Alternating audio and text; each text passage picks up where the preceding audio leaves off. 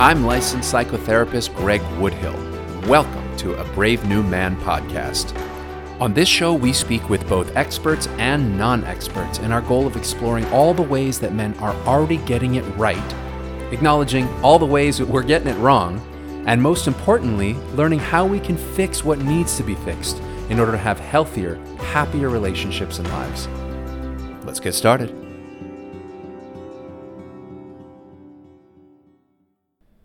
Hi, everybody. Welcome to today's podcast. Happy you're here. Today's episode is about a sometimes controversial and very misunderstood topic, and that's sex addiction. A lot of people think that sex addiction means that someone just loves having sex so much that they can't stop, or that the addict just uses that label as an excuse to get out of trouble, or that a sex addict is a bad, immoral person. Well, if someone is truly a sex addict, it is so much deeper and so much more real than any of those things. Sex addiction has become such a widely recognized problem that there are actually many 12-step groups that have developed over the past 30 years to help people who struggle with this addiction, just like how alcoholics have depended on AA for so many years. As you'll hear in our interview today with Dr. Robert Weiss, sex addiction isn't fun, and it's not funny. It's a severely misunderstood addiction that looks very similar to other chemical or process addictions, except that the person is using sex or any sexual obsession or behavior to escape reality instead of using other substances. In fact, as I've spent many years working with sex addicts in my therapy practice, I've noticed more and more how much this addiction has in common with all the other addictions. It is a deep and desperate need to detach from the present moment and soothe or numb or distract from the thoughts and feelings that are happening right now. I've said many times that the intention of addiction is positive. Now, let me be very clear about what I'm saying. The intention is, I want to feel better. I want to get out of this pain. I want to distract myself so that I can be happy or at least not be focusing on what is hurting me in this moment. That's the intention. The actual effect of addiction is far from positive. True addiction takes control of someone's life and it starts to hurt them way, way, way more than it helps them, to the point where they eventually can't stop. So that you can properly understand what it might look like to be a sex addict, let me quickly run down the diagnostic criteria. Preoccupation, failure to resist impulses, more time than originally planned on a specific activity over and over again, trying to stop a behavior but you can't, an inordinate amount of time planning, doing, or recovering from that behavior, ignoring important things in your life, continuation despite harmful consequences. And to me, that's addiction in a nutshell. There's also tolerance in sex addiction, which means that a person needs a higher high, more danger, something more visceral in order to get the same high that they used to get before. And then there's withdrawal. People who are sex addicts who stop their addictive behavior, they do experience mental, emotional, and even sometimes physical withdrawal. So sex addiction can include any number of behaviors, including pornography, paying for sex, sexual massage parlors, infidelity, anonymous sex, and many, many others. So let's be clear. If you love sex or any of the behaviors I just listed, that does not mean that you are a sex addict. Some people just love sex more than others, and those people are not who we're talking about today. Sex addiction is only when the repeated sexual experience of a person have become harmful to their life and they can't stop and they're hurting the people who love them. Today we're lucky to be speaking with Dr. Robert Weiss. Rob is a PhD and a licensed social worker. He is an expert in the treatment of adult intimacy disorders and related addictions, most notably sex, porn, and relationship addictions, along with co-occurring drug and sex addiction. He is a clinical sexologist and a practicing psychotherapist, and he frequently serves as a subject matter expert for major media outlets. He's the author of many books, including Prodependence, Out of the Doghouse, Sex Addiction 101, and Cruise Control. He also hosts a weekly live no-cost webinar with questions and answers on sexandrelationshiphealing.com. Let's get to our interview with Rob. Hi, Rob. Well, hi. Thanks so much for being here with us. My pleasure, appreciate Greg. it. I wanted to start by just talking about, I know we're talking about sex addiction here today. It is one of the most, if not the most misunderstood addictions that exists. And what most people imagine sex addiction is that there's someone who just loves having intercourse so much that they can't stop. But we know that that's not necessarily what it is. Can you just tell us, what is sex addiction? It's a big question. Yeah. There are really two components to what I consider to be a sex addict today. I think we have basically two different populations. Okay. So there's a population of men and women who've had what we call early complex trauma or attachment trauma, meaning that they grew up with emotional wounding in childhood that involved things like neglect or sexual abuse or violence or parents whose needs exceeded their children's, so they ended up kind of making their children into little husbands and wives. Yes, to take care of their needs instead of vice versa. All of that emptiness that comes out of those unmet childhood needs, and the pain that comes out of those unmet childhood needs, and the way that young children learn to tolerate unmet needs leads to addiction. Because children, no 4-year-old looks up and says, "Oh, I get it. Mom's an alcoholic and dad is overeating, and that's why they're not available to me." That's right. A young child says, "What's wrong with me that these people aren't loving me?" And that sense of inadequacy and low self-esteem, what you might call shame-based self, is the undergirding or the foundation that addiction is built on. And then we have a second kind of addict that has really come about only in the last, I would say, 15 years or so. We're seeing these mostly young men, but some young women who do not necessarily appear to have had early complex trauma, but for whatever reasons they, and I'll just use this in air quotes, ended up looking at porn fairly consistently in either early adolescence, some earlier than that, and they get hooked on it. And what happens for them is it's such an incredibly, what we call a super stimulation, such a high level of stimulation for a 14-year-old, that for a lot of them, especially if they struggle with peer relationships or being on the team or picking a girl or boy to go out with, it's just easier to stay home and look at porn. That's right. And we call these folks, or they call themselves, porn addicts. Yes. And so we have a group of younger folks who seem to have been profoundly influenced by tech in a way that has left them with an addictive problem. And then we have folks who have early childhood trauma who also seem to have left with an addictive problem. So for those who have the early childhood trauma for that camp, why does it manifest in sex or sexual behaviors as opposed to some other type of addiction? Well, it manifests in sex or sexual behaviors in those people who have problems with this, but early childhood attachment problems and early abuse can also lead to depression, also lead to anxiety, also lead to alcohol and drug addictions.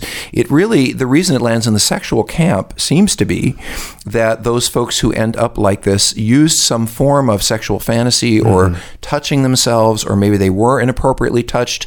In other words, they were sexualized in some way at a young age, or they learned, maybe taught themselves, that by touching myself as a 4-year-old or a 5-year-old, I'm going to feel better. Yes. And it's true. Children have sexual feelings. They're not the same as adult feelings, but those parts feel good to kids too. Yeah. And when a kid is suffering with emptiness and loneliness and depression, they will touch themselves as a way to just feel better and kind of disappear into the warmth and the fantasy of that pleasure. Yes. And that's a setup for someone to have an addictive problem with sex later in life. Well, sure. So unlike what I originally said, that this misunderstanding that it's somebody who just loves having sex so much, it's a way they have learned to cope with life, to soothe, to medicate, to distract. The intention of addiction, I've said many times, the intention is positive. Not the outcome, but the intention. I want to feel better. So in the case of these people who self-identify as sex addiction, you've given 3 very specific criteria on this, and I want to repeat them here to you. One is preoccupation and obsession. I can't stop thinking about it. It's a loop, and it's occupying my mind when I want to or should be concentrating on other things. And by the way, that could be porn. That could be an affair partner. It could be prostitutes or sex workers. It could be any or multiple arenas in which that person loses themselves into sexual fantasy. Yes. Okay. So yeah, their mind is thinking about any type of sexual behavior to an extent that it's crowding everything else that it's important in their life out. Is that right? Well, what happens is, and this is purposeful, the person uses, not necessarily conscious, but purposeful.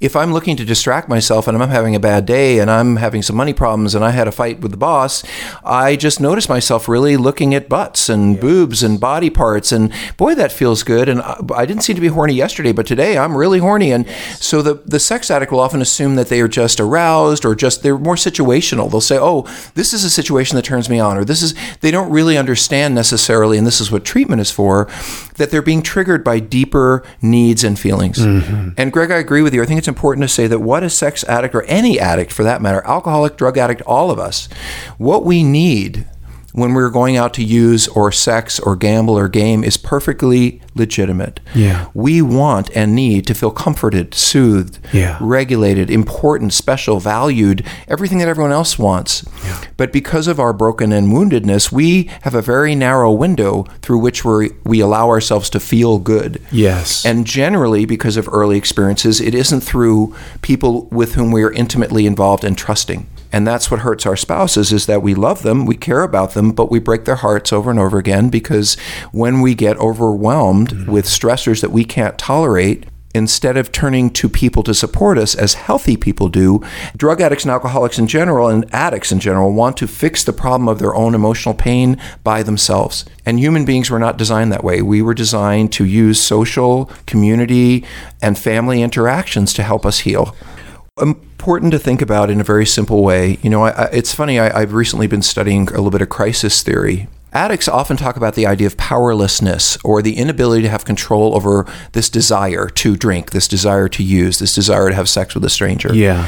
And what that is really about is they're kind of like in a crisis. Because someone in a crisis, if you think about somebody who's, just had a car accident, they're thinking emotionally, they're reacting emotionally. Their thinking brain is kind of retreated because they're freaking out. And when you're freaking out, you tend to be more emotional, and people around you and support tends to bring you back into your logical thinking brain. Yes. For these people, however, they get into an emotional crisis inside of themselves and they don't even know it. Sure. They just feel horny or sexy or whatever it is, and they want to move to the escape through sexual fantasy without even realizing what's underneath it and what's driving it. Yes, so if I hear you correctly, the emotional seat of the brain is dictating what they do, where the logical, linear thinking part of the brain is really offline in those moments.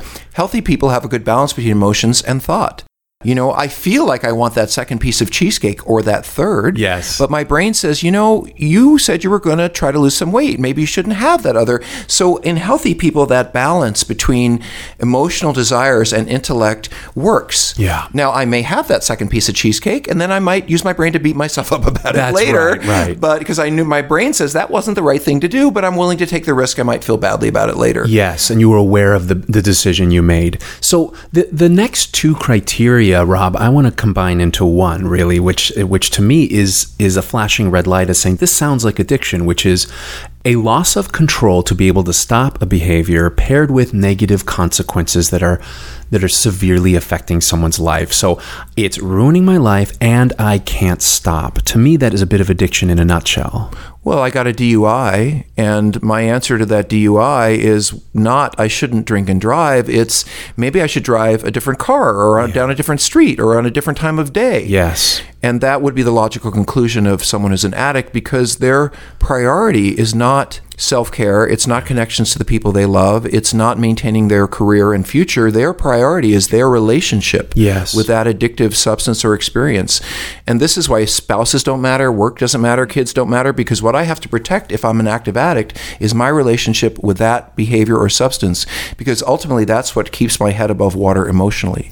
Well, that leads me to ask, can we go through some of the myths and misconceptions about sex addiction that I think are really prominent, and they're as well believed as they are false? The first one is that sex addiction is fun.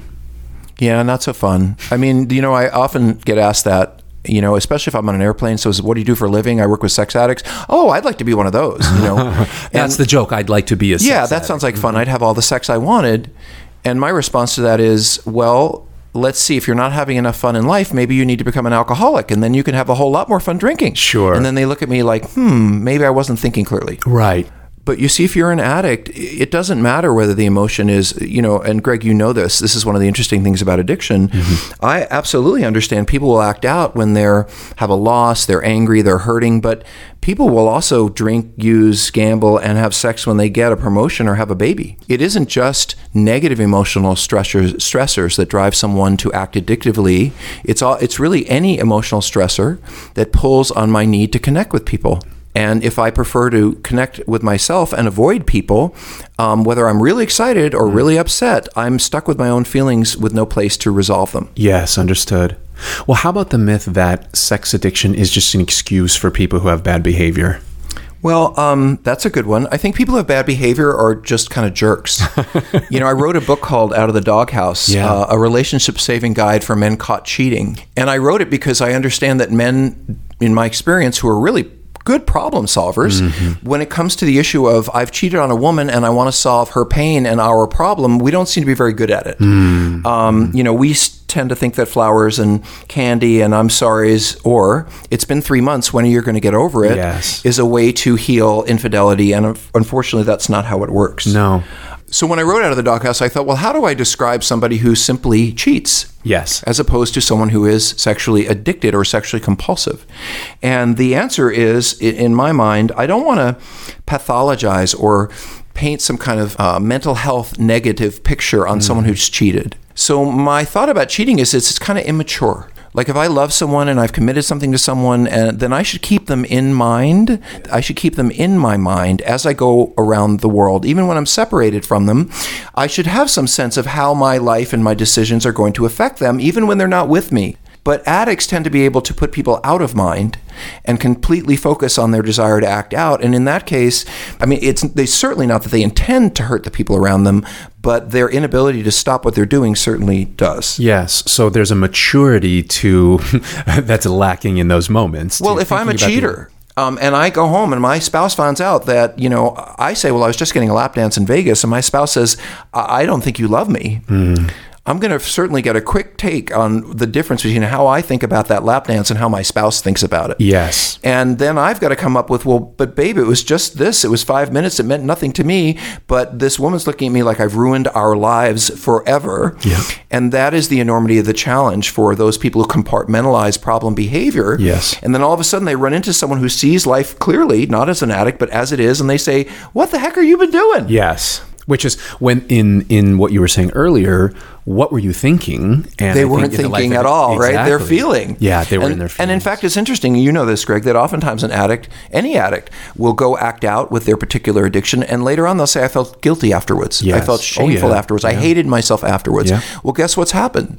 Their emotional state has calmed down, and now they've started thinking. Yeah. And now they realize, if I'd been in my thinking mind, I wouldn't have done this. I wouldn't want to have done this. I wouldn't have wanted to be in this situation, but now it's too late. Yes. And so in reflecting on it, I just hate myself. Yes, and I hate myself, and I feel guilty about what I did is a perfect excuse to then go do it again, because I don't want to sit with shame and guilt. Well, I don't know if it's so much of a conscious excuse, but I will say that addicts tend to cycle in their behaviors, because if you think about it, as you were saying, if your method to making yourself feel better is to drink or use or sex or gamble, well then if you're gambling or sexing or using is just making your life worse and making you feel worse, well that's what makes addiction a cycle, because the worse I feel, the more I use, the worse I feel. That's right. No matter behavior or drug. Yep. Well, how about people who say that sex addiction is related to fetishes? So I like to be tickled. I like to have group sex. I like leather. I like S&M. I like to put on the Greg, I never knew. We're finding out quite a lot about me, aren't we? But that if you do something other than missionary style, committed, monogamous sex, you are a sex addict. Yeah, I think that the term for that kind of thinking is more sex negativity, or cultural conservatism around sex, meaning for whatever reason, I think sex should be this, and anyone who's not doing that is perverted or weird or some kind of addict. And certainly there are people who are into leather, into lace, into panties, like a little bit of slap and tickle, BDSM, whatever. And it's perfectly fine for them to engage in a consensual relationship with that behavior and someone else, as long as everyone agrees. Yeah. But the problem is, if I don't like that I'm attracted to a man, if I don't like that I'm into kink, if I don't want to be that guy who gets turned on by panties, I might say, wow, that must be an addiction because I don't like it, or my wife doesn't like it, or my girlfriend doesn't like it, my boyfriend. So since nobody likes it, maybe it's an addiction because I can't stop. Rob, is that true for other people looking in as well? I don't approve if I have a certain set of beliefs and I don't approve of your lifestyle, whoever you are, then I'm going to say you're a sex addict because you're doing things that I don't think are right. Do you think that happens? I think back to alcoholism in the 40s and 50s. We called alcoholics bums, losers. They were not worthwhile. They didn't love their families. We've always had moral judgment when it comes to addiction. Yeah. The areas where it seems to be deeply lingering is in behavioral addictions like gambling or spending or sexual behavior, because Lord knows, I don't know why you keep drinking, but I think I have some idea about alcoholism. It's something you put in your body, the alcoholism, then you get addicted to it and you crave the drug. But how could you be addicted to gambling? How could you be addicted to gaming? How could you be addicted to sex? Because I can say no to that, so surely you can. Right. And that's, of course, the cultural challenge, is helping non-addicts understand that addicts, at least in the beginning of their process, don't have choice. Your answer to this question might be exactly what you just said, or maybe not. What is one thing that a non-addict needs to know about what it's like to be a sex addict that they just don't understand?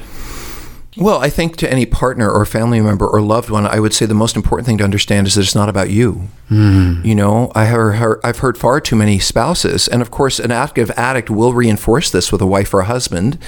In other words, if I want to validate my sexual acting outside of my marriage or relationship, and I want to feel good about it, and I want to not hate myself, then I have to justify it. And one of the things that sex and love addicts in particular will do is blame their partners. Yes. Well, if she were thinner, well, if he made more money, well, if we just spent more time together, well, if the kids weren't in the way. And all of that is a way to deflect the reality of what they're doing. But partners hear that and they start to take that in. And it's not just sex addicts. If you were thinner, I wouldn't drink. If you didn't yell at me, I wouldn't. I can't tell you how much time I spend online with people live saying, hey, no matter what you do, yell at him or her, nag him or her, leave him or her. It is always the addict's decision to use or do whatever they do. It is never a partner's influence. It is always that person's decision. Sure. Why is it so much harder for the partner of a sex addict when compared to the partner of a drug addict or an alcoholic, or is it? Well, no, it is definitely a harder road for the partner of a sex addict unless they are a saint, because this isn't someone going out and wrecking the car and drinking and losing a job. This is someone who took your marital or relationship vows and probably never intended to keep them in the first place, and now they've not kept them for a very long time. And how could that not be personal? It's a lot easier to not personalize it if your partner has cancer or your partner has diabetes. It's a lot easier to say, wow, that happened to us. We've been victimized by this disease, and together we're going to fight through it. Yeah. But if your spouse is doing things that you think they could choose to not do, but they're doing them anyway, and they hurt you personally and they hurt your relationship, it's very hard to love that person and see them as broken. I have a lot of empathy for the partners of men and women who cheat, because you've been victimized, you've been harmed, and it's really, the betrayal is profound.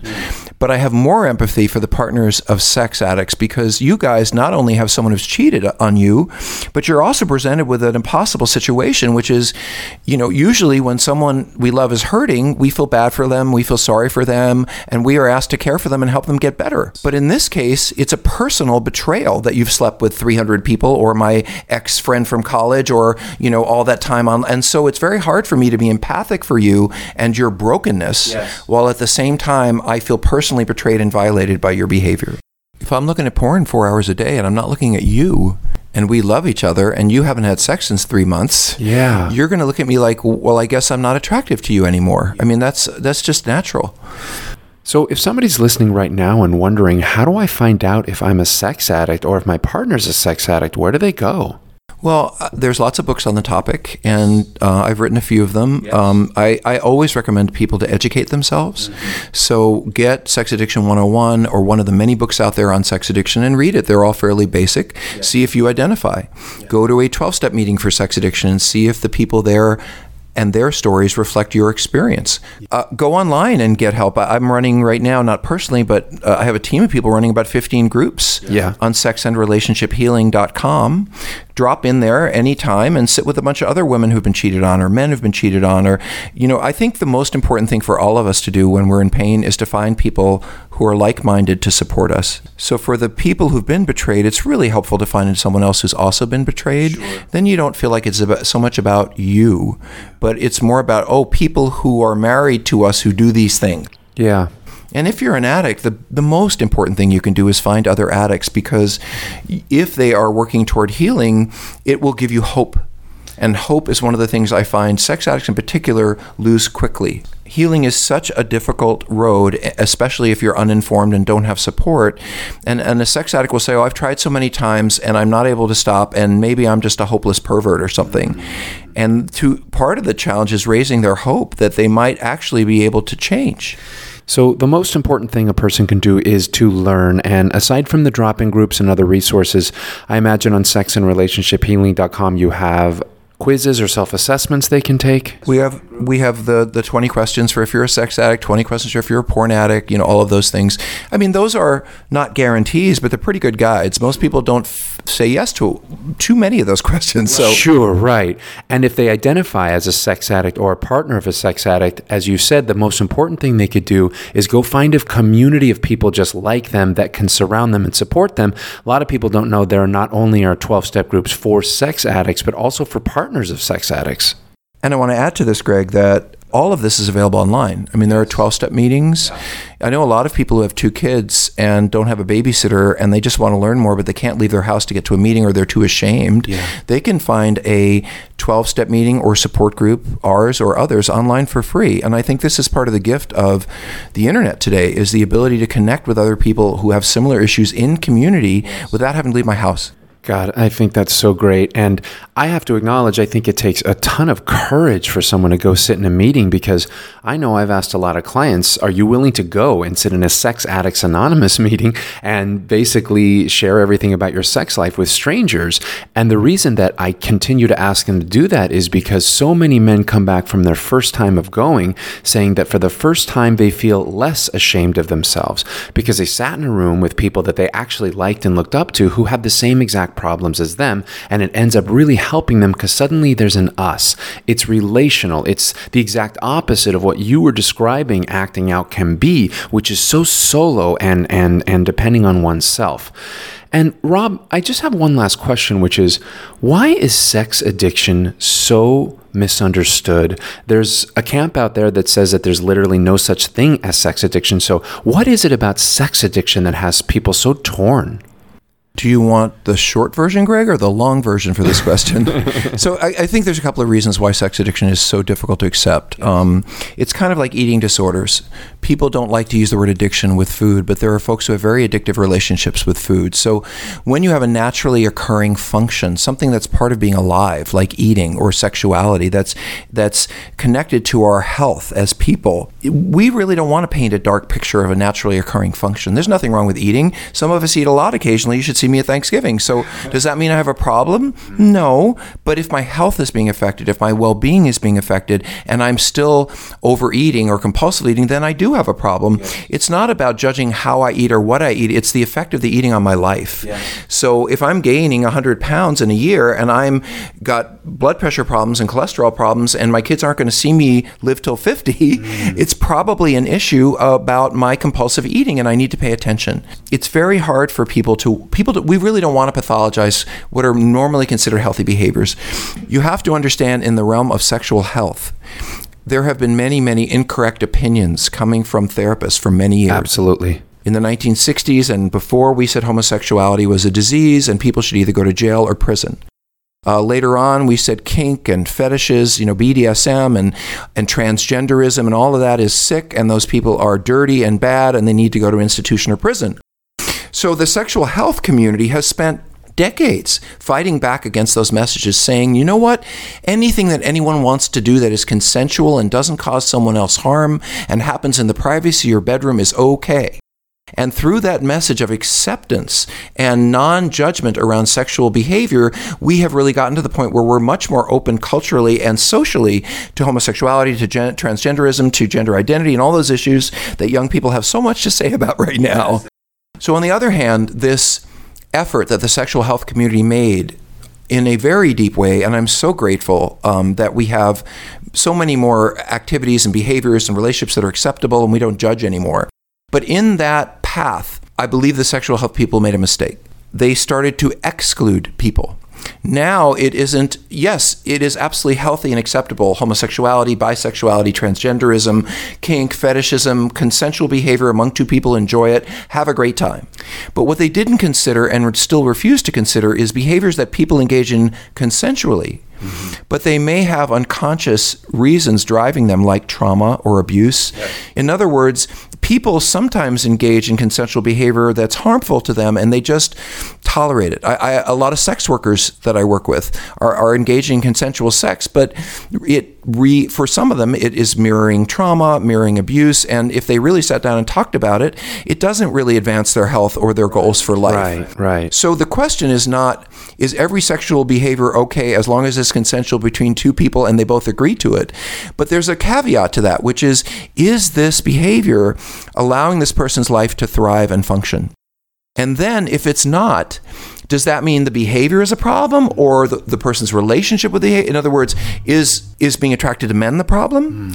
Or is it they don't want to be attracted to men? Or what is the problem? Yeah. And for some people, not a large percentage, sexual behavior is compulsive and addictive, related to early trauma and conditioned responses to early exposure to porn. And even though that is consensual, it doesn't necessarily mean that the person feels good about it, or it's improving their life, or it's leading them toward their goals, values, and beliefs. Yes. So in other words, there are people who will take on the moniker or the label of sex addict because they don't like their orientation, or they don't like kink, or they don't like their gender orientation, and they want to get rid of it. Yep. And so they will call it sex addiction as a way of trying to disown something that is a part of them. Yes, and I know what you want for people, Rob, is that they have healthy, integrated, intimate sex lives. So if people are listening to you, Rob, they want to know more about you, they want to know how to find you, read more of your books, where do they find you? Well, I'm not hard to find. So you can go to Sex and Relationship Healing if you want to find one of our drop-in groups. I run treatment programs in Los Angeles, and we're expanding around the country, so you can go to seekingintegrity.com for that. But I also have a podcast, not to compete in any way, but as additive. And we were comparing podcasts and decided we both like each other's podcasts. Mm-hmm. I have a podcast called Sex, Love, and Addiction, and I've been fortunate enough to have a whole bunch of fairly famous and authors and therapists in the family health, intimacy health, sexual health community who've come out and done podcasts with me, and I'm incredibly grateful for their participation. Well, Rob, thanks again. It was so great to hear My pleasure, and Greg, keep them coming because this is an important thing you're doing, and I hope everybody's listening. Thank you. Okay, so what now? First of all, let me say for the 100th time in this episode that if you love sex, or you love things associated with sex, or you and your partner love sex, it doesn't mean you're a sex addict. I hope that all of us have fun, creative, interesting, intimate, enjoyable sex lives, and there's no reason to pathologize your relationship with sex. If your sex behavior and the repetition of it is hurting you or others and you cannot stop, then it's probably time, as Rob said, to go online and take a self-assessment. Happily, his website, sexandrelationshiphealing.com, gosh, it has just about everything you would want if you're wondering if you have this addiction or wondering what to do about this addiction. So go there, take an assessment. You can also take assessments on a lot of other websites, and some of those are the actual 12-step groups. And also do some reading.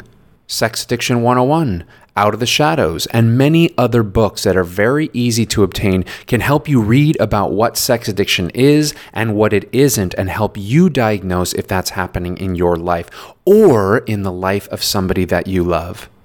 If you see that sex addiction is a problem for you, there are so many different resources. There are many 12-step groups, and let me just list a few of them right now. Sex Addicts Anonymous, Sex and Love Addicts Anonymous, Sexaholics Anonymous, Sexual Compulsive Anonymous, and there are more. And as Rob said, happily, there are also 12-step groups and support groups for partners of sex addicts. 2 of those 12-step groups are S-Anon and COSA, C-O-S-A. These are places where addicts and partners of addicts can come together, be with one another, and experience the resilience of being connected and being intimate with people as a way to heal what's happening underneath the surface. So if you believe that you are an addict or that your partner is an addict, go online and research and look at some of these websites of the 12-step groups and go sit in a meeting. And as I always say on this show, be compassionate. First of all, to yourself. Secondly, if you know someone who is struggling with sex addiction, take a moment to think about how difficult that road might be for them and how courageous the journey is to move toward healing in that area, because we all believe that who we are as sexual beings is the core of who we are. So we're so afraid for other people to see into that. So drop a huge amount of love on yourself or other people who find themselves relating to this material, and let's all move toward healing so that we can be the best, most intimate, most authentic, and truest version of ourselves. See you guys next time. Thanks for listening to A Brave New Man podcast. Make sure to subscribe to A Brave New Man on iTunes, Google Podcasts, Stitcher, or wherever it is you get your podcasts. And come follow us on Instagram at A Brave New Man Pod. That's A Brave New Man P-O-D for updates on the show and our daily words of wisdom. See you next time.